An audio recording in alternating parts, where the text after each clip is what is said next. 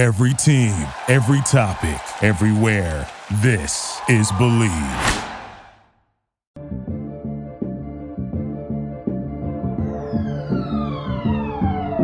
What's up, everyone, and welcome to another edition of Believe in Falcons. I'm your host, Will McFadden, joined as always by former Falcons fullback Ovie Mughelli, who used to lead the team to a lot more wins than they've had recently, but they got a win today. Ovie, what are your quick thoughts on this win? It wasn't pretty, but hey, does that even matter? No, not at all. And I'm glad the Falcons are making me look like I know what I'm talking about. I have somewhat of an idea what I'm talking about. I said after that loss to Tampa Bay, I'm like, if they play like that, they can beat the Giants, they can beat the Redskins, they can beat like the lower level teams in this league. And we barely beat the Giants, but still, we showed why a lot of Falcons fans, including me, were so I guess excited about a loss because we were showing that we had some sort of life, some sort of foundation to build on. So this game was good because usually once it's 50-50 games, the Falcons find a way to grab the jaws of a loss out of victory. They find a way to lose, and this time they found a way to win.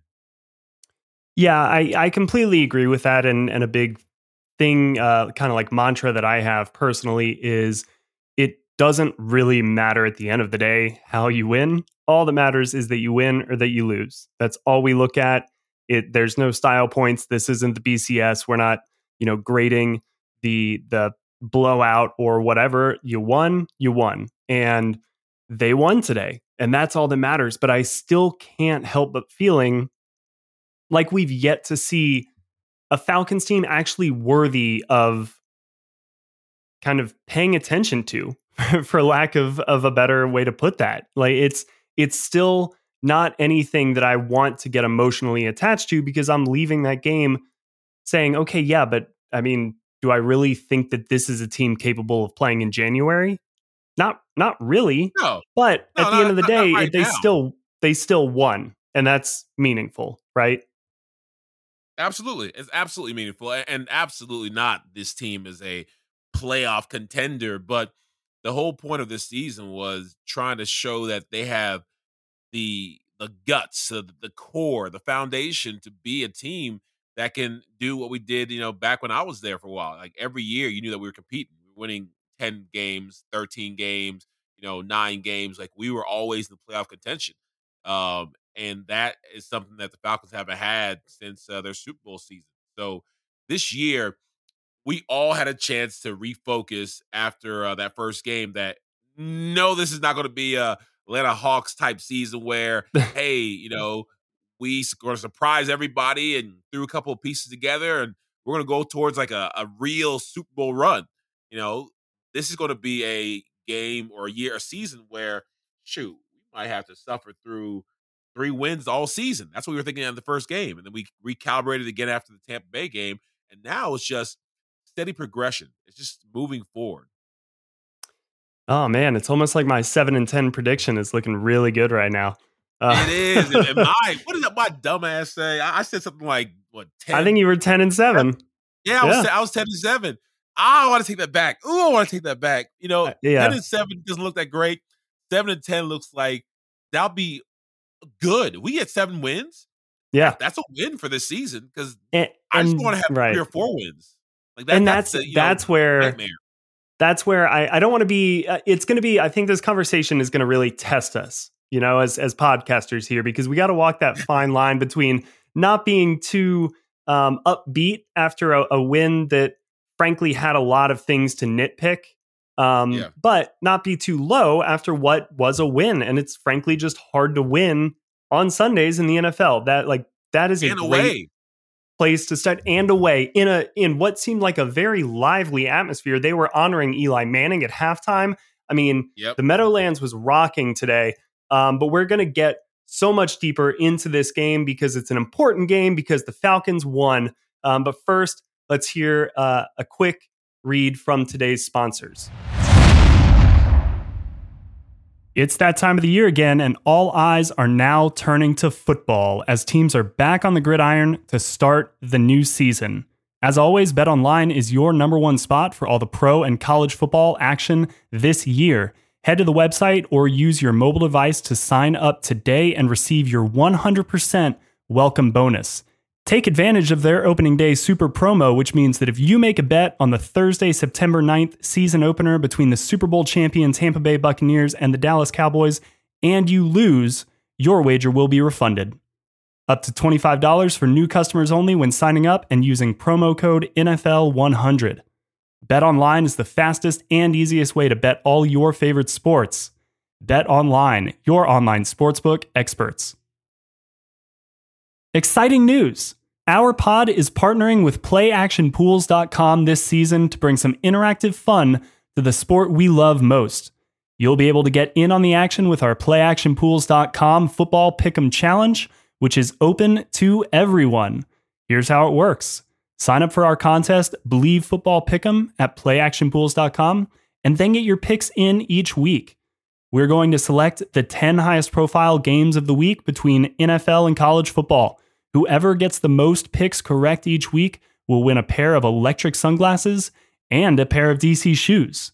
Again, go to playactionpools.com and sign up for the contest Believe, that's BLEAV, Football Pick'em. And if you plan on hosting your own football contest, go to playactionpools.com today. They've got Survivor, Pick'em, as well as a cool sportsbook style concept called Build Your Bankroll. Playactionpools.com, your new home for all your office sports pools. Ovi, where do you want? I'll let you pick where you want us to begin in this game, because we can talk about how great I think the defense played. Pretty much, I think they're the reason they won this game. We can talk about the highlights of the offense, or we could talk about the lowlights of the offense, because there are, some of each. We could talk about the special teams play, which I really think helped give the Falcons some juice. We could talk about Arthur Smith, who I think a lot of people had some thoughts on in game 3, because going into this game, I think a lot of people expected this to be the game that really everything clicked offensively. So all of that, I know I threw a lot at you. Where do you want to start for talking about this game? Let's start with the defense, because defense wins championships. And at some point, not this year, but at some point, we want to win a championship. And that starts with the defense, the much maligned Falcons defense, which has been the whooping boy of the NFL year after year, which has been holding back Matt Ryan from being as great as he can be. It's the defense that actually looked competent. Not even competent. They looked good at times. I was so surprised that we were in a defensive struggle.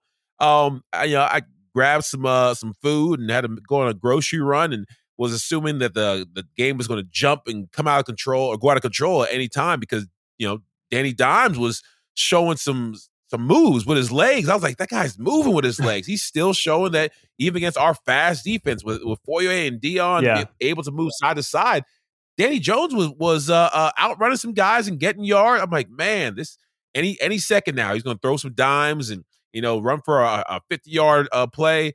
And Saquon looked so fast today too. Every single time he got some space, I was terrified. Waiting for Saquon to come out of his shell and really say, hey, the guy you drafted, he's here. I'm back. Yeah. And our defense didn't let that happen. He didn't have his coming out party on us, because he had a lot of hype around him. This being a game where they were saying, the pundits were saying, the podcasters and the talking heads, this is his get right game.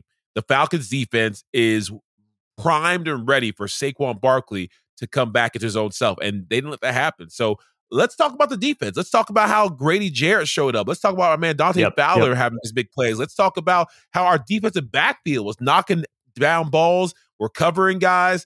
I was so impressed at how just this team and Dean Pease has been promising us for a while that it's about the scheme and putting players in position to succeed and giving guys who, we don't have world beaters and we don't have a bunch of, all pro guys, but we do have above average talent in certain areas. And he was able to kind of highlight our best players and to cover some of our guys who are lacking and did a masterful job of it. Yeah, you know what I noticed today? It was a phenomenal game for guys who did not play at all in the preseason. And it was players like Grady Jarrett, Dante Fowler, Deion Jones, Foye, Isaiah Oliver. Those guys really led the way on defense. And the Falcons were forced to play some of their depth guys because of injuries. We saw TJ Green out there a lot today. Jalen Hawkins was getting some reps in and out. Michael Walker made a notable play. But by and large, defensively, it was the guys that we had been waiting to see all preseason long. And I do think that just the way that the NFL has slowly been changing over the last 5 or so years with a lot of their kind of practice rules, OTA, offseason changes, now with one fewer preseason game, I do think that we're going to see that impact the start of the regular season more than we've ever seen that before. And I think that we've beginning to see a little bit of a creep of that happening anyway. But today seemed like a day when all of those guys had gotten enough reps over the last couple of games where everything really was clicking. And it was amazing to see, even on plays where, I noticed early on when the Giants were called for a hold, I think on their first or second drive, but I believe it was Grady, but it was an interior defensive tackle, still made the play on Saquon. And it was only a 2-yard gain where it looked like there was a huge hole because it turned out the defensive tackle was being held. But when he made that play anyway, I was like, oh, okay, these guys really came to shut down this Giants team. And that's what the defense did. And I think they deserve a ton of credit. And honestly, should we start changing the way that we view the identity of this 2021 Falcons team?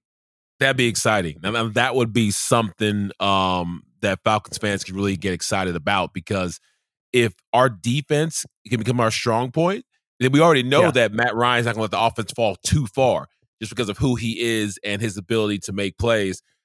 If our defense can become our strength, then we're back in the conversation. We're right there, and they had something to prove to us, because though the first 2 games were rough, they were especially rough on the defense. To be dead last in red zone defense, to have 80 points scored on them in the last 2 games, to get just eviscerated when it came to the run game and the pass game, our defense had something to prove, and Dean Pease had something to prove. So this was his coming out party in a big way, and I just feel like we've shown that this is something that can really allow the players to see, hey, we got something here. It's not just talk, because the rhetoric can go on all day, and I've been on teams and you've seen it, as just an analyst in the NFL. Mm-hmm. People talk a lot about what they want to do, what they're going to do, what they can do, what's going to happen. But all that matters in football is what happens on game day, what happens between those white lines, and what you can actually, put on film. And the Falcons put some good stuff on film today.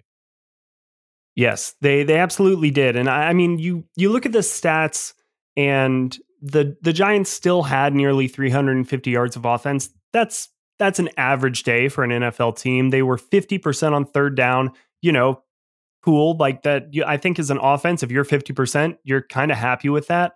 But key situations, only 1 of 3 in the red zone. The Falcons forced 3 fumbles today. And notably, I think they played a really clean game. I really think one of the key factors in today's outcome was penalties, and really timely penalties. And I think you kind of heard the New York crowd really getting into this game early on with penalties. But let's talk a little bit about the offense. Do you think that this was a game where the offense figured anything out, or merely just got by with its kind of talented players making some key plays? Because it really didn't seem like the offense had too much cohesion for much of the afternoon. No, look at the score, and the score doesn't really tell it, because for so long it was a defensive struggle, and that's not good for us, because that's supposed to be our strong point. Our offense is supposed to outscore the other team, and defense should just hang on for dear life, and that didn't happen. So hopefully we'll get to that point again, but it wasn't a great showing by the offense. We saw our usual burst from Cordarrelle Patterson, and we saw him taken huge steps in the right direction in the run game and the pass game. We saw Calvin Ridley continue to struggle to become Julio Jones, which should never become a goal of his. I know he wants to replace Julio Jones. That's irreplaceable. Every time he dropped the ball, every time, there's an opportunity for him to make play, he didn't. Twitter just lit up with Julio would have made that catch. Julio would have made that play. Julio got that first down. I get that comparison is always going to be there. Always going to be there. It's like it's always. When Aaron Rodgers took over for Brett Favre, it was just the comparison was there because you're replacing a great. I think Julio has a chance to be a Hall of Famer if he continues his career at the pace he was with the Falcons, but he has to stay healthy. If he continues to get hurt, then his legacy is going to be not what it should. But Julio has some huge shoes to fill, and Calvin Ridley made some good catches. Our guy Kyle Pitts made some great catches, clutch catches. He took another big step in the right direction. But our offense as a whole wasn't the well-oiled machine that we've seen in the past with all our pieces that we've had in recent years. So I think that offense shouldn't be too excited about their performers. They should be happy they won. Like you mentioned earlier, there's some solace and some happiness that should come out of just getting a win. But if you're being honest, there's a lot of work to be done on the offensive side. Yeah, it's weird because kind of on paper, I'm looking at the stats right now. Mike Davis, 12 carries, 50 yards, 4.2 average. I think for the most part, the Falcons weren't bad running the ball today. I think that they were able to pick up, a couple of explosive plays on the ground. Matt Ryan, 75% completion, 243 yards, 2 touchdowns, 0 interceptions. I thought he had another really good game kind of for the second game in a row.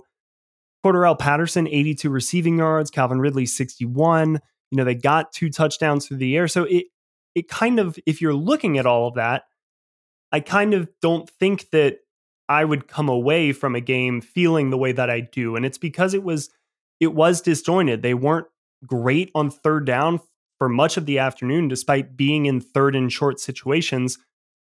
And it kind of felt like their purpose or their goal, at least in the first half, was to get into third and short situations. It's almost like they were so focused on being in third and manageable that they weren't really taking any risks on first and second down. And I think that kind of got them out of a really competitive, explosive mindset.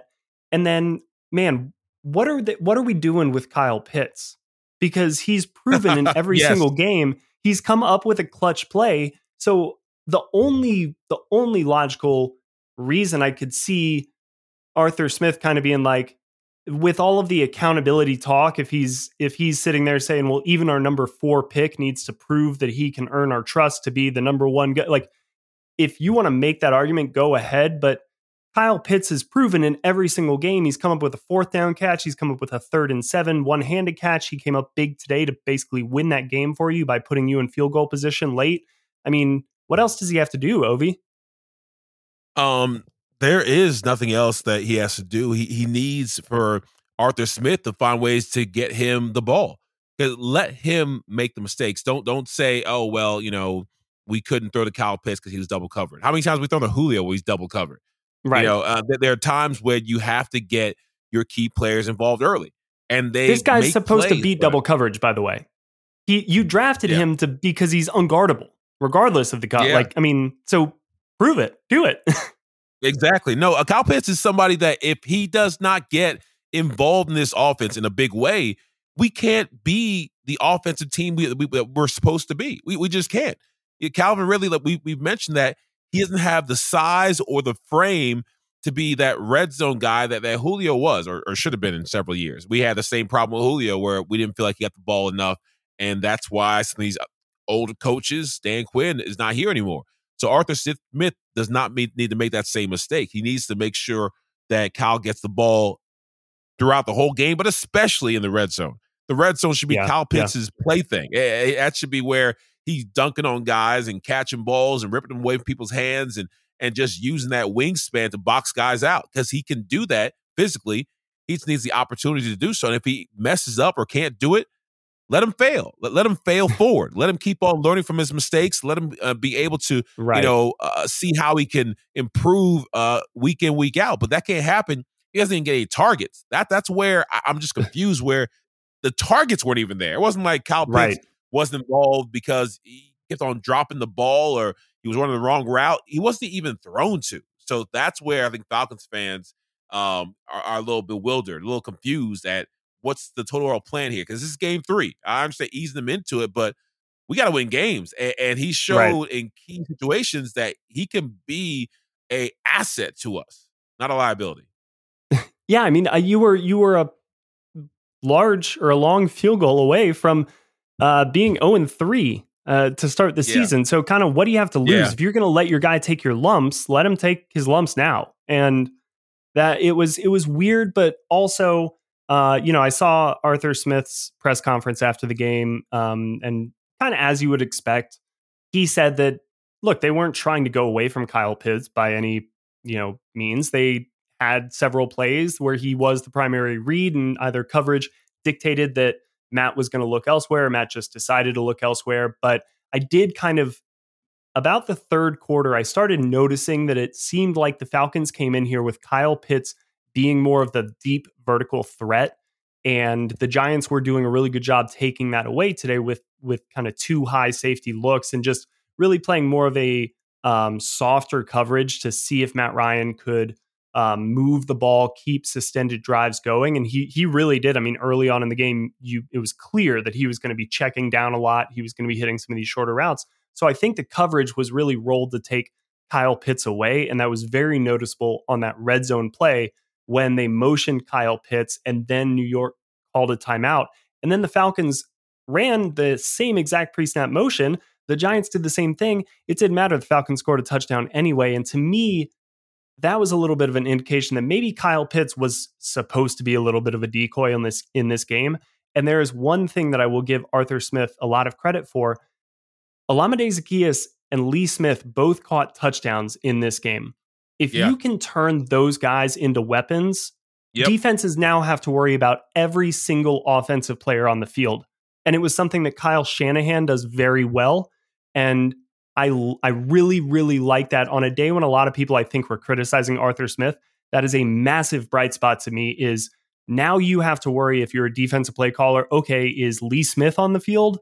Cool. Do we have somebody to look at him? And most plays, he's not going to be out there for you to cover, and you're going to be wasting a guy. But that one play that you don't look at him, maybe he scores. So that was great. As an offensive player, I mean, how much does that matter? And how much do you kind of talk about that as an offensive philosophy, is just getting everybody involved?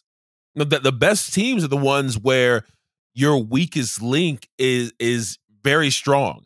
That's where you really get these playoff teams. And I tweeted a bit about this. You need your playmakers to make plays and to keep status quo, but you also need your least guys, your low level guys, the guys who are making minimum, veteran minimum, to show up. Like when we had Harry Douglas before he got his big contract out there being a dangerous 3. We had Roddy White, we had Julio, we had Tony Gonzalez or whatnot. But when we had like a third or fourth receiver and those guys still making plays, we were dangerous. And to have Olamide Zaccheaus be able to be a threat and to catch balls and to get yards after that catch, to have Tajay Sharp be able to catch balls, like to have our blocking tight end catch a touchdown. That really makes our offense so unpredictable for defenses. And I know they hated it. I used to talk to defensive players like, man, when we realized you can catch, it just made our defense that much harder because, usually we can just forget the fullback. And there are times in my career where no one was guarding me because they didn't expect me to catch the ball at all. But after I started catching, 3-4 balls a game, like, oh, man, we had to guard the tailback and the fullback, and we got to really have somebody be over there and not just be able to ignore them. It really stretches the defense and it opens up everybody else. So if we can become that team that has several weapons, I think it gives us a chance to, not only be unpredictable, but to be more dangerous. Before we kind of move on to, looking at this game in a few different ways, I do have a question. Through 3 games, it does seem to me that Arthur Smith is an offensive coach who wants to enforce the run game first, really in that first half, it seemed like the Falcons were doing a lot of establishing the run. And then later in the third quarter, even though the game wasn't out of reach, the game wasn't dictating that they throw the ball more to play catch up. Then they slowly started to transition, I think, a little bit more to the passing game. I just want to get your insight as a fullback who obviously is probably very much keying on the run. But as just an offense player who's played in this league, what have you seen, and can you identify maybe an identity for an Arthur Smith offense in Atlanta so far? I think the identity for Arthur Smith in Atlanta is similar to that of Mike Mularkey, the offense coordinator when I was there. Yeah, I agree. We were very run heavy. And again, we had the pieces. We had, Over Mahaley and Michael Turner. Myself in third person. But Ovi guy, he was quite a fullback. No, but now having Mike Davis and having Cordarrelle Patterson, I think that the tools are there. We have the ability to be that run first offense. And though we've had some struggles on our pass defense or pass blocking with our young rookie linemen, we've been able to grow. I've seen some growth in our run game, and not just the key running backs, but in the offensive line. You've seen the gaps get a little bigger. You've seen the guys, stay on their blocks a little bit longer, and it's been really encouraging to see that we're starting to take the run game a little more seriously, and they're focusing on it. And we talk about the film room sessions. These guys are, the coaches are getting in their ass a little bit about how you can't be so lackadaisical with your blocks. You can't be the nice guy. You got to get a little more nasty. I talk about all the time. I've heard some of the my older brethren, older players talk about how that streak, that edge, that toughness, it's still not there at the level where it needs to be, but it's getting better. I love Chuck Smith. Chuck was he was before my time, but he's a Falcons great when it comes to the defensive side of the ball. He was talking about these guys getting nasty and getting gully, gutter, whatever you want to call it. Just just having that mentality and that aura of it sounds being like Chuck.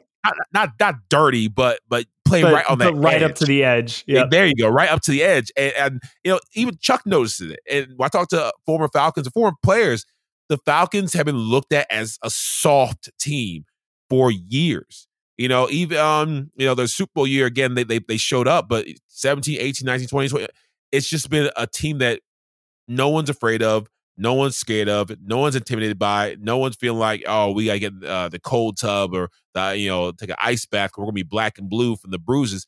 That's not been the Falcons' MO. But we're slowly stepping in that direction, and our run game is the first step to do that, to hit somebody in the mouth and to be able to make them feel, really feel our presence on the ground, so that it opens up the pass game. That's something Arthur Smith's trying to establish. Yeah, and I mean, I think I loved just seeing Cordarrelle Patterson with the ball in his hands is really fun. His wiggle and like short, you can tell he's a returner. Anytime somebody's 1 yard in front of him, whether he's 3 yards, like whether he just got the handoff and it's kind of like plant your foot and go and get as many yards as you can. He's kind of like, no, somebody's right here. I'm going to try to make them miss. Like I'm going to try to get past them and get some more yardage. And he just does that any single time somebody is in front of him. So I love, his addition, his presence. And I do think that his elevation as a player, because he's been in a lot of different areas, a lot of different teams have tried to use him creatively, but we've never seen him have this level of success. I do think that is a credit to the coaching staff. There's clearly something here clicking between player, scheme, and whether it be the offensive line or their vision for his skill set and how they want to utilize it, what have you, something's working here. And that is a testament to the organization and what they discovered in him. But I agree. I think today sometimes it can be a really good thing, I think, to win a game like this, especially if you're a team looking for its first win. And although my initial reaction was, all right, you won, but barely, you didn't do enough, you didn't blow them out. Well, maybe that wasn't the point of today.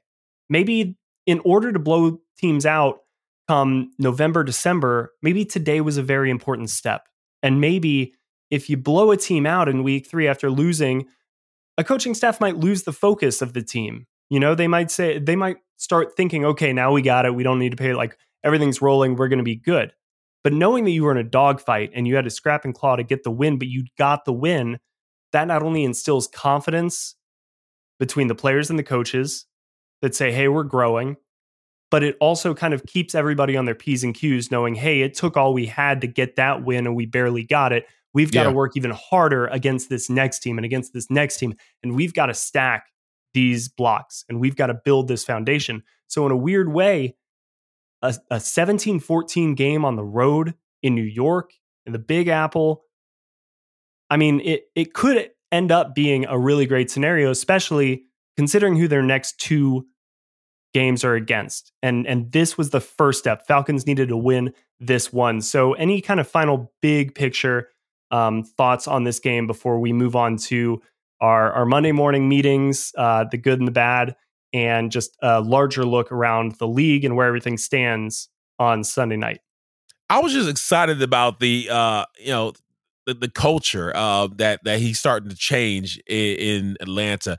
If you had a chance to see some of the video in the locker room, it transported me back personally to just the jubilation and the excitement or the just exhaling.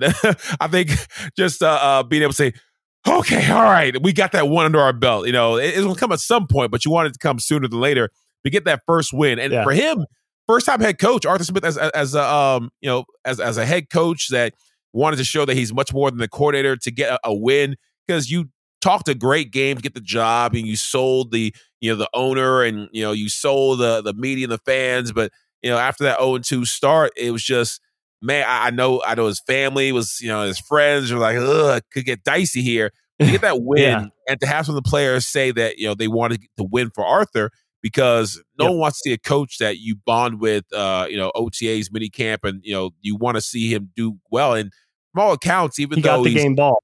Yeah. Game ball. Even though he's vanilla at times, the players say that, he has a great personality. His character shines through and through, and he's got their back, which is the most important thing. So to see all of them dancing and having fun and smiling, it just shows a taste of what we can expect in Atlanta once we get our stuff together. And so overall picture is that the culture is changing from the brotherhood, no accountability, let's shake hands and kumbaya type of Falcons team to a real fighter.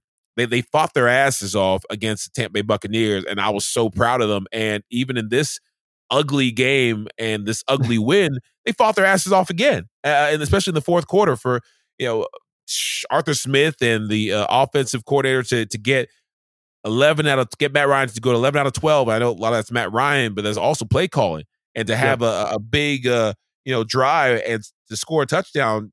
That's classic Matt Ryan, classic Falcon football, and getting back to what we need to do in a game where previously the last fourth quarter, I think we were like 38-0 we were outscored. So in this fourth quarter, to not say, here we go again, to not do the same thing, but just to show up in a big way, I think overall it's something that fans, players, the whole city should look at and smile and be just like the Falcons were in the locker room, kind of excited about what's to come.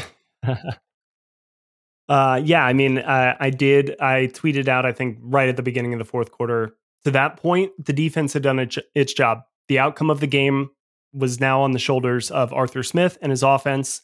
And, by all accounts, the defense had shut down the Giants and the Falcons needed to take it upon themselves. Credit to them. They did. Credit to Arthur Smith, offensive coordinator Dave Ragone. I think that it was very telling and awesome and a great indicator that early on and throughout this game, Matt Ryan was checking a lot. He was making a lot of calls at the line of scrimmage, which tells me that he's got a pretty good understanding of this offense and that they are equipping him with multiple play calls at the line of scrimmage to make the right read. And a lot of the times that he was kind of checking off of plays or checking back into plays, they turned out to be successful. So I think for the long-term success of this offense, that was an excellent sign. Again, overall, not a great offensive day, but I'm just trying to look for these small little indicators that better days are ahead. But speaking of better days are ahead, who Monday morning is going to be getting a big attaboy for their performance against the Giants? Man, there are a couple of guys, but I think that our punter, Cameron, I don't try to Yeah, pronounce his Cameron last Isolek. name. Yeah, not Nisley, Cameron. Our punter, because most people don't know the punter's names, the Good old kicker's names, if Cam. they mess up. Yeah, so Cam was about to get on a bus, not even a plane, a bus pass straight to whatever college he came from, whatever hometown he has, after he messed up and shanked that ball in a game where the Falcons were close to competing with the defending Super Bowl champions. People were on him, and not in a good way. He showed up today. It was because of him and Cordarrelle Patterson. His numbers are nuts. Oh my gosh. But having a great punt where they were just on point. He got within the 10, Cordarrelle Patterson down the ball. That field position, because the game's all about field position. We don't talk about that much unless, again, they mess up. But that got the Giants in a tough position. Their backs against the wall. Our defense shut them down. We got great field position, and we were able to score. It's very hard to score when you have to go the whole length of the field. If special teams can make that easier for you, from the punt returner to the kick returner to the punter or the kicker, that makes the game that much easier. And so the punter is going to be really excited, not just about a great performance, but a bounce back performance after a rough game. So it's kind of a credit to Arthur Smith, showing that whether it's Jalen Mayfield, our rookie, or the punter with a bad shank, he's going to give guys the chance to redeem themselves. He believes in second chances, and I think he should, because he's invested so much to these guys. He can't have, especially with this new team, you got one chance. There's one strike and you're out. No, there's at least 3 strikes. These guys have 1 strike, 1.5 strikes. 3 strikes, I get it. You're out.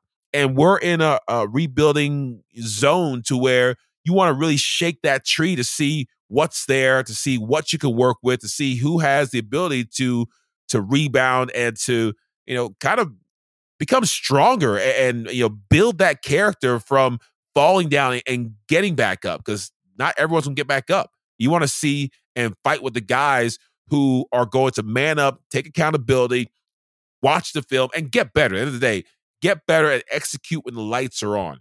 So he's going to have a great meeting room. He's going to feel, like he was a big part of this win.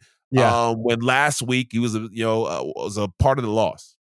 It's an excellent point by you, because that's been a big part of, I think, Arthur Smith's early tenure with Atlanta, is a little bit of that message. And we saw it with Jalen Mayfield from week 1 to week 2, and the team not really wanting to be too critical of him after a pretty bad first performance. And then he proved to improve, or he showed improvement in week 2. And then exactly like you said, Cameron Isolek, week 2, poor performance, week 3. I mean, let me read you this. The Falcons' first 4 possessions on offense, all punts. But that 4th punt, the last play of scrimmage for Atlanta, was on the Giants' 40. That punt gets downed at the 3. The Giants go 3 and out. Atlanta starts its next possession at the Giants' 44. So you get a new set of downs, only moving back 4 yards. They go 6 plays, touchdown. Now it's a 7-6 game. They take the lead going into halftime. That swung the game right there. Special teams was massive today. Cameron Isolek averaged 47 yards a punt. He had 6 punts. It was a great day for him. So awesome call, because you gotta give love to special teams sometimes. Such an underrated part of the game, but we saw today their importance. My pick is going to be Foye Oluokun. I think you could make a really strong case for Cordarrelle Patterson. I think a lot of people, he would be the number 1 pick for this today. But I really just wanted to highlight Foye, because I think we've continued to see ascension in his game. And I think now he took the jump last year into being really a very good, I think, starter at linebacker in the NFL. He's doing it again this year, and that is big. It's easy to do it 1 year. To do it for multiple years, that's truly what it separates kind of the wheat from the chaff in terms of stardom in the NFL. And early on, I loved the tackle that he made on Daniel Jones when the Giants fans wanted a flag. They thought he had tackled him out of bounds. I thought Jonathan Vilma, very correctly on the call, indicated that Foye had started to wrap up and tackle him while he was in bounds, and it just kind of, the momentum carried him pretty far out of bounds. But Foye's energy, and then it kind of like started a fight on the sidelines, but Foye didn't back down. The defense didn't back down, and all day both he and Deion Jones were flying around all over the place.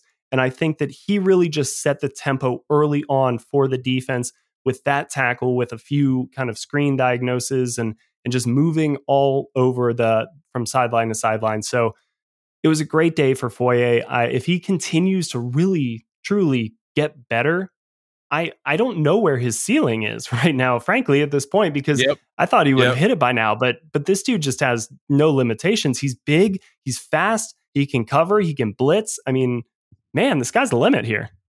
No, his is my Nigerian brother. I love Foye. He is such a smart guy. Again, coming from a good school, but being someone who has the intelligence to know that he must get better and how to get better. All these ways that he's improving is from not just working out in the weight room, not just watching film, not just I've heard he's even reaching out to guys who are Pro Bowlers, Hall of Famers. Like he trains with guys that are where he wants to be. He talks to guys who are where he wants to be, and it's shown on the field. So I think that's a great choice in Foye. I'm really excited about how he's kind of raised his game because again, he's hasn't been given the huge contract, hasn't gotten the big money yet, but he's on his way. He's playing like the guy who is a year or two away from that. And that's what we need. We need the guys I mentioned earlier on the podcast that aren't making that big money, but are playing like they got big money. And that's what makes a team dangerous. And we're getting there with Foye. Yeah, that notion of getting better, seeking out ways to improve, talking to other guys, it reminds me a lot of Austin Hooper. And we saw that growth from Austin Hooper from the start of his career here in Atlanta to the time he ended it. And I think we're seeing a very similar thing from Foye, and hopefully Foye's career continues on here in Atlanta. But for right now, let's just enjoy the hell out of what he's bringing because he's bringing a lot. So those are the good. What's the bad? Who's ducking? Who's trying to get that last seat back in the corner, slouched down? Got the hoodie pulled over a little bit. Monday morning. Who's not looking forward to this? Well, it's one that it's probably going to have people say, no, not him, but I'd say yes, him, because he's very hard on himself and should know better. Matt Ryan. Wow. Throwing that off your back leg, almost interception at the end of the game.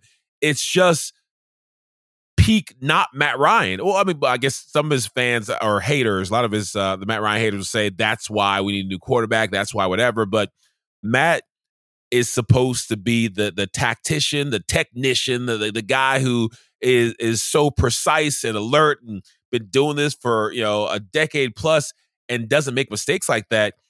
It hit the guy in the hands. We shouldn't have won that game. We should have lost that game because the Giants should have intercepted that ball, downed it, and run the clock out. And Matt Ryan can't make passes like that. He can't make decisions like that. And if this team is going to be any good, I always say the stars got to play like stars. Matt Ryan is our brightest star. He's our biggest star. He's one of our most highly paid stars. And to throw a ball in the fourth quarter and to put us in a position where we could have been 0-3 can't happen from our star quarterback. So I think that he won't have his hoodie up and he won't be pouting. He won't. As stoic and PC as he always does, because he has to exude confidence and competence and leadership. But he's beating himself up about it because back when I was there, I'd be in the meeting rooms where Matt was just like, and it was funny because Matt is so PC, but he's got a little potty mouth. He curses a little bit. The camera catches him every now and then, but he'd be like, he does. Yes, He's got it. He's got a potty mouth. And I love it because it shows us that he's real. But it's a guy's guy thing, right? It's this is for us in the locker room. Yeah. Oh yeah. He's like, get your effing ass in gear. And I was like, I love it. I was like, come on, tell him, Matt. Tell him. Talk to him. People like, this little string bean, scrawny, squeaky voice Boston College kid is not leading anybody. His rookie year was, kind of the feeling with some of the veteran guys, but then Matt came into his own, and now he's full blown like Matty Ice, and he's a Philly, he's a northeastern dude, man. Yeah. Boston College like that. He's got some asshole in him. Yes, I love it too. Great, I absolutely love it. But that asshole turns on himself too. He's like, "Come on, Matt, what the fuck you doing?" That's what makes him a leader. Yes, and so he's going to be, MFing himself here, back and forth for making that play harder than anybody else will. So he's going to have a bad day in the meeting room because he's going to be on himself. Yeah, throw reminded me a lot of, I think it was either, I know it was 2019 season. It was either Minnesota or maybe Indianapolis, but he had a pass to Luke Stalker that was just kind of, why'd you even make that throw? Like it was like he was trying to get it out of the back of the end zone, but it was off his back foot, thrown up, pick. Like what are you doing there? But I thought overall Matt had a really good game. To your point, there were some dropped interceptions. I mean, this could have, had the defense been really on point, this would have been a troubling kind of trend for Matt with a couple of interceptions in back-to-back games, but he escaped that. I thought he was really good at the line of scrimmage, directing the offense, which is a big part of quarterbacking. But totally agree. We're actually kind of in sync, weirdly, in naming two guys who are probably going to be harder on themselves than anybody else in the organization, because my bad team meeting room guy is actually going to be head coach Arthur Smith. And I think that he's going to go back through this and maybe have some second thoughts about the approach. Yes, they won, but the offense really did lack any type of rhythm and flow. And I looked up with about 4 minutes left in the first half. The Falcons had really only run like 20 plays, if you don't include those that were attributed to penalties or anything. And that's not kind of what you want from your offense. You want your offense to be, typically it's like 65, 70 plays a game is a good offensive showing. So to be at 20, basically with maybe one possession to go before the half, that's not what you want. And I think that they really tried to establish the run, but ignored explosive plays as the result. And yes, I gave him credit previously for, I think his stuff in the red zone proved to be really good. I thought he did a lot of smart things when they were inside of the 5-yard line, which is really what he did well in Tennessee and what the Falcons need to reverse if they're going to take a next step forward, is be better at scoring touchdowns instead of kicking field goals.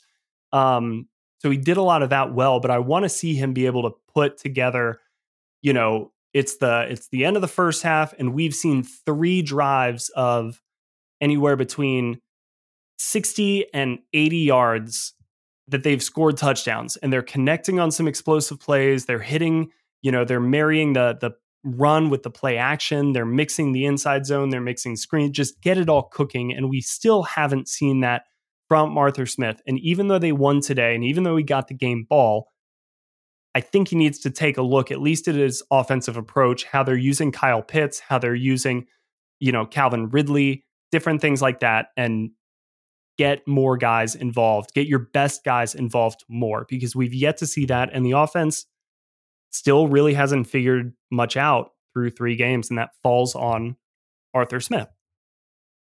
Yeah, no, you're right. Arthur Smith is as a head coach, I think he, like Matt Ryan, expects more of himself. It's going to be tough on himself because he knows that Matt's the leader, but he's like the leader's leader. Like you're the head coach, the buck stops with you. And to be an offensive minded coach, that offense should have been humming a lot better and a lot smoother by game 3. And it wasn't. We had not even spurts. Like we had a spurt when it mattered the most in the fourth quarter, which was great, but it shouldn't have been a game. Defense did their job. We should have done our job on offense. And Arthur Smith, from not getting the ball enough to Kyle Pitts, where he showed when you throw his way, just getting a pass interference play because he's such a big guy, that would have been helpful. First quarter, second quarter, third quarter. Why'd you wait till the end of the game to do that? So there are a lot of things that Arthur Smith could have done better. A Washington team led by Taylor Heineke put up 30 points on this team with 3 days of preparation. Yeah, how about that? Like that's what I'm coming down to is kind of like, all right, we still haven't seen it. Yes, he won. That's awesome. And I feel bad about giving this award to a coach on his first NFL victory as a head coach. Like that. And you should. That doesn't jive to me. Right. I know that's sacrilegious inside of the building. But hey, we're keeping it real here. And the offense needs to step it up. And you gave it to the quarterback, and I'm giving it to the head coach / play caller. So we're in rhythm there. All right, real quick before we get out of here, let's take a look around the league and what happened in week 4. Let's start NFC South. Carolina obviously won on Thursday night against Houston. Not a surprise to anybody, but Panthers are 3-0, and that is a surprise to a lot of people, not me. How about that? I picked them to finish second in this division. I am on the record. I think the Panthers are going to be good this year. So I'm taking my victory laps. They're first in the NFC South, baby. Sam Darnold season. What's up? We're going all the way. New Orleans, bounce back.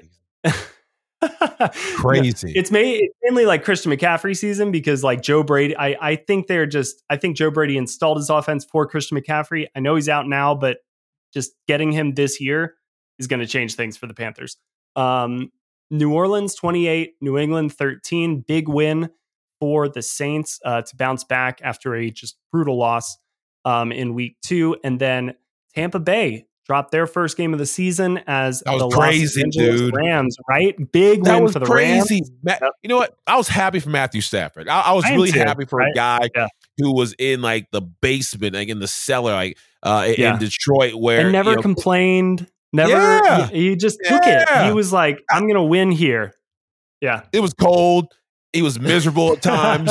I'm sure like it was cold again. Like Detroit is somewhere that no one says, pick me. I want to go to Detroit. Yes, that team says nobody. No player, no coach, no staff. And Matthew Stafford just kind of just smiled through the whole thing. Yep. And like Calvin Johnson, I feel like he's going to have his whole career wasted. And to get a chance to go from Detroit to sunny LA, oh my God, actually do what they brought him there to do, which is to beat the likes of a Tom Brady, the caliber of Tom Brady, because they don't win a Super Bowl. And to do that, you got to beat the best. And so it was just really. I'm an underdog guy. Being a fullback, I've always been an underdog guy. Whether it's Wake Forest or my small private high school I went to, like I am a king and a guy who loves underdogs, and he was somewhat of an underdog, just from where he's been. And in that game, he showed up. And it was very, I hate to say this because Tom Brady's the best. I love him. I don't love him, but I appreciate respect. That's the words. But I think that it's satisfying to so many Brady haters that Tom Brady shows he's human. Because sometimes you're just like, how does he do it? He's 45. He's throwing touchdowns. His TB12 method is selling out. He's making money through endorsements. Like, stop it. Like, you can't have it all, Tom. Go sit down somewhere. And so Matthew Stafford, the cool, calm, collected, doesn't have the supermodel wife, doesn't have, the billions of dollars Tom has. Hey, his wife's good. His wife's still good. He doesn't have like that Hollywood elite. He's just like, good old, country, normal Matthew. Even though he's not normal, he's still an elite guy. But compared to Tom Brady, he's from Texas, went to Georgia. Yes. He's just he's friends with Matt Ryan. They have a summer basketball league where they play their teammates. Guy. Like he's just a chill dude, man. Like he just come over have a beer. Coach his son's baseball team, like a real cool guy. And watching that type of guy and that type of team beat Tom Brady, especially after the shellacking they gave us last week, was very, very what's the word? Peaceful, happy. It was just a great feeling to have. Yeah, it was kismet, man. And I mean, good for Matt Stafford. I think that's huge, and it makes like the Rams now really are in that conversation. They can contend this year, and I know we talked about some of the running back injuries early on, and there was some concern, but one of the major a top 3 storyline for the NFL this entire offseason has been Matthew Stafford hooking up with Sean McVay. What does that look like? And so far, Matthew Stafford looks great, and he looks like he's having a lot of fun being there. And Sean McVay seems super jazzed about him being there. But a few other preseason contenders: Chiefs, Patriots, Steelers, Seahawks, and Vikings.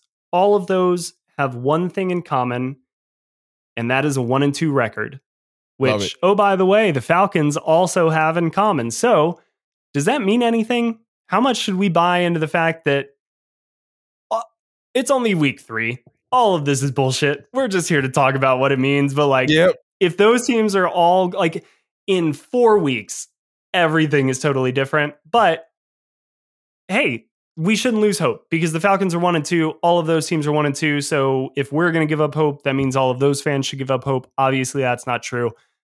So what can you say about the importance of believing in wins early on versus just understanding that this is still a long season, not as long as baseball, not as long as basketball, but still a long season? Yeah, we shouldn't lose hope, but we shouldn't gain hope either. Don't get this one win twisted and think that we're a Super Bowl contender or a playoff contender. All those teams got to 1 and 2 in a different way. And the Kansas City Chiefs, I just don't see them as staying down in the basement cellar of the NFL for too long. They're too good of a team, way too good. And that of a was team. a great game. Yeah, it was a really amazing game. I think that it also should be remembered that these games count just as much in September as they do in November and December. So I know people like to say finish strong and momentum is important, but these games matter. And people, reach back several times in my career. I was like, gosh dang it, that one game we lost to versus that team we should have beaten that came back and won because of an interception or a fumble or a great field goal.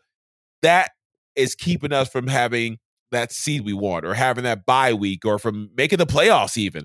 So those games matter. Every one matters, and it's just hard to see the big picture when you're this early in the season, but you still got to fight like hell and treat every game. We used to say this my last couple of years in the league, like a playoff game. We have to prepare like a playoff game. You have to, play it like a playoff game. I know in the actual playoffs, there is a certain electricity and the guys were just amped up, and that winner go home mentality was so. You didn't have to get hyped up for a playoff game. Yeah, right? It was there. It was That's absolutely the key there. difference. It's funny because you always feel like I gave it my all. I gave it my best. Did you? Did you really? Did you really give it all your all? Because you don't know what your all is. It's like how when you max out on the bench press, like, oh, I can't do one more pound. Yeah. And the next week you find a way to get 20 more pounds on there. Like, oh, I can. So you want to go all out as hard as you can, from your diet to your sleep to your preparation to your study, all that stuff, every single game. And I think that the Falcons, if we can realize that 1-2 record that we have is just another reason why we should really, push ourselves. It can help us kind of move a little bit faster on our road to being an above average team. Yeah, I mean, you can't win the season in the first month, but you can kind of lose it. And so that's why I think today was huge. You get that win, you stave off, because that's what's been so frustrating about these Falcons the past few years. They're just out of it. They're out of it by October, and the Braves are playing postseason baseball, and the Falcons are 0-6 and playing the Miami Dolphins, and it's kind of like, who cares? So that was a massive pain in my ass as somebody who had to cover the team and make people care about the team. But I'm not bitter. So next week, real quick, Washington football team, they beat these Giants, beat them by only 1 point. So Falcons technically have the edge on them there, but they did score 30 against these Giants. So they got the edge on the Falcons. They're coming off a pretty big loss against the Bills, in which Josh Allen was on fire. The offense was clicking for Buffalo. But there were moments where Washington looked dangerous with Terry McLaurin and Taylor Heineke kind of making a few plays here and there. What are your early thoughts? I know we haven't dug into anything really with Washington yet, but just vibes coming off of week 3, looking ahead to the week 4 matchup.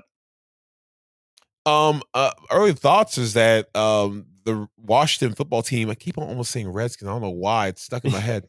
The Washington football team is a team that just got beat and so wants revenge. It shouldn't be this way, but when you get beat, you always work a little bit harder. It always makes your preparation a little bit sharper, and you always have that chip on your shoulder that we should have won that game. We're better at that team. It's not going to happen again. You're the underdog. Had 2 games worth of that, so it's not going to be. It wasn't going to be an easy game anyway. But these guys are going to come in with that much more fire in their bellies to get this win. The Falcons, after an ugly win, a win that we almost didn't have for several reasons, need to. In order to do what I said they're going to do, which is win out to the bye week, we got to really evaluate some of our weak points and to really accentuate or to build up where we played well and what we did well, because this is not going to be an easy game. I dare say I feel like this next game might be an L if we don't find ways to fix some of our mistakes. It shouldn't have been this close against the Giants. It shouldn't have been. Yeah, I completely agree with everything that you just said. I think that, again, we haven't even mentioned that New York lost pretty much its top two receivers in Kenny Galladay and Sterling Shepard pretty early on in the game, and lost a few players to injury, had kind of a lot of penalties going against them. So there were a lot of things in the Falcons' favor today that helped them ultimately get the win. Washington has some players offensively that you really should be afraid of. I mean, Antonio Gibson is awesome. Terry McLaurin is very good. Logan Thomas, their tight end, is really threatening. And then, of course, their defense obviously did not play well at all on Sunday.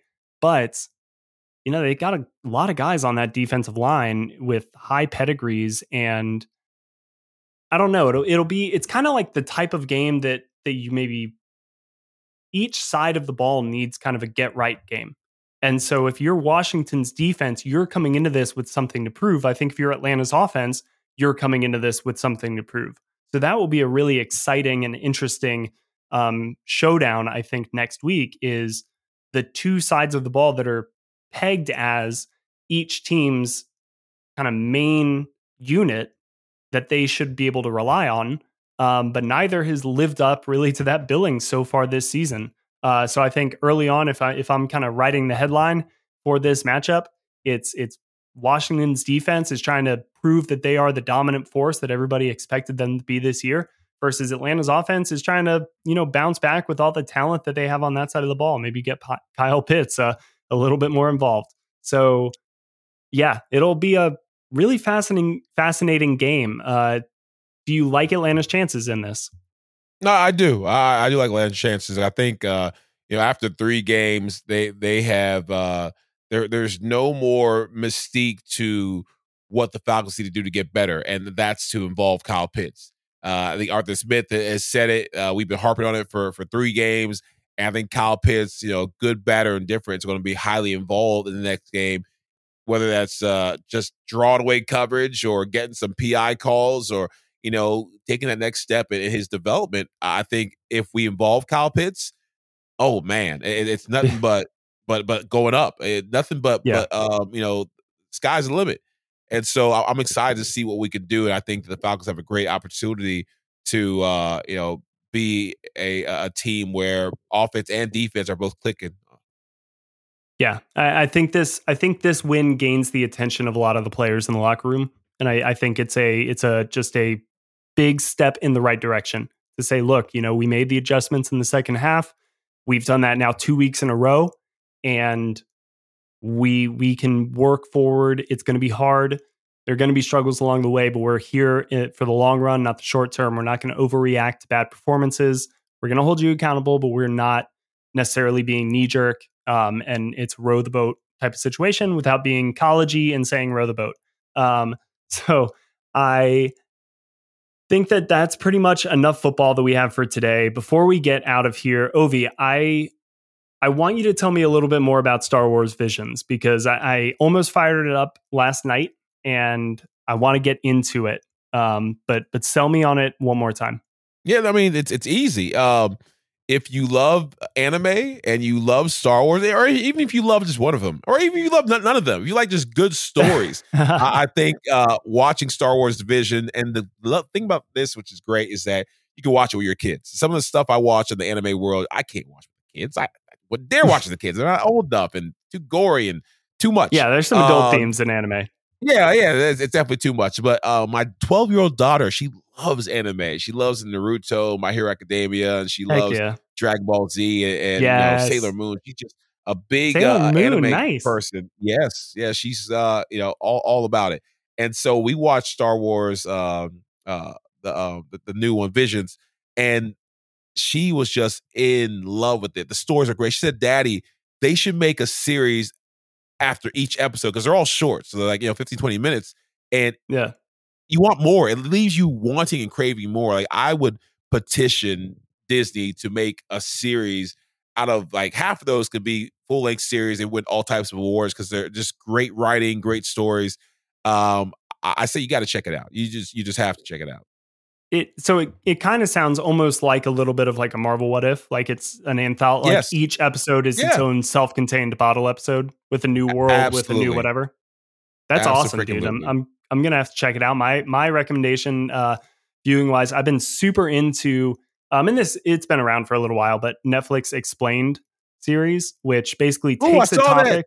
Yeah, it's so addicting, and it's because my favorite thing about this is it's also only like 15 to 17 minutes long.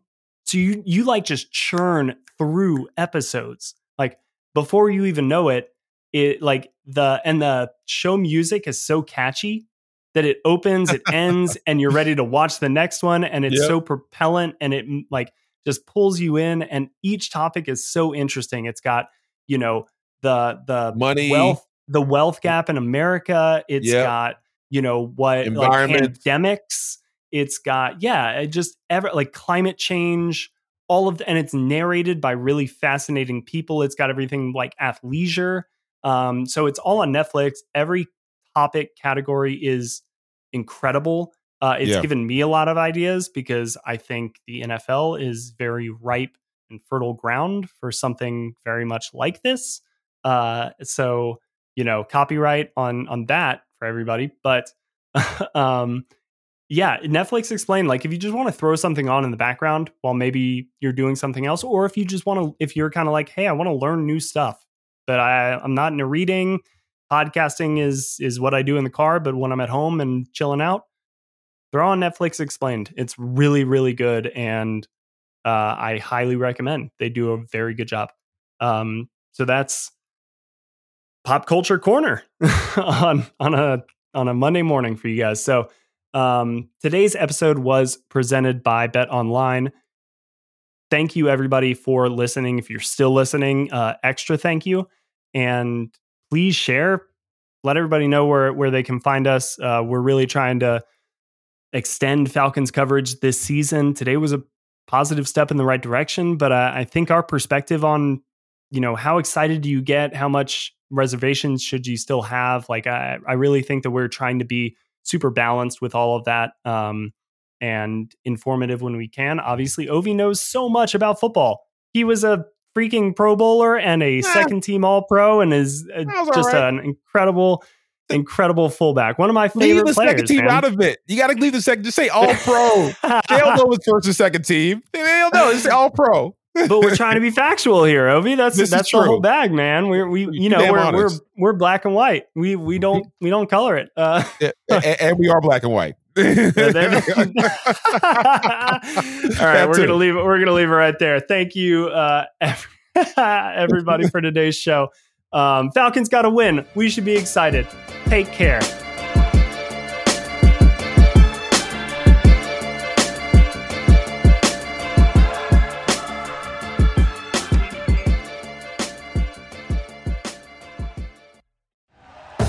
Thank you for listening to Believe. You can show support to your host by subscribing to the show and giving us a 5-star rating on your preferred platform. Check us out at Believe.com and search for BLEAV on YouTube.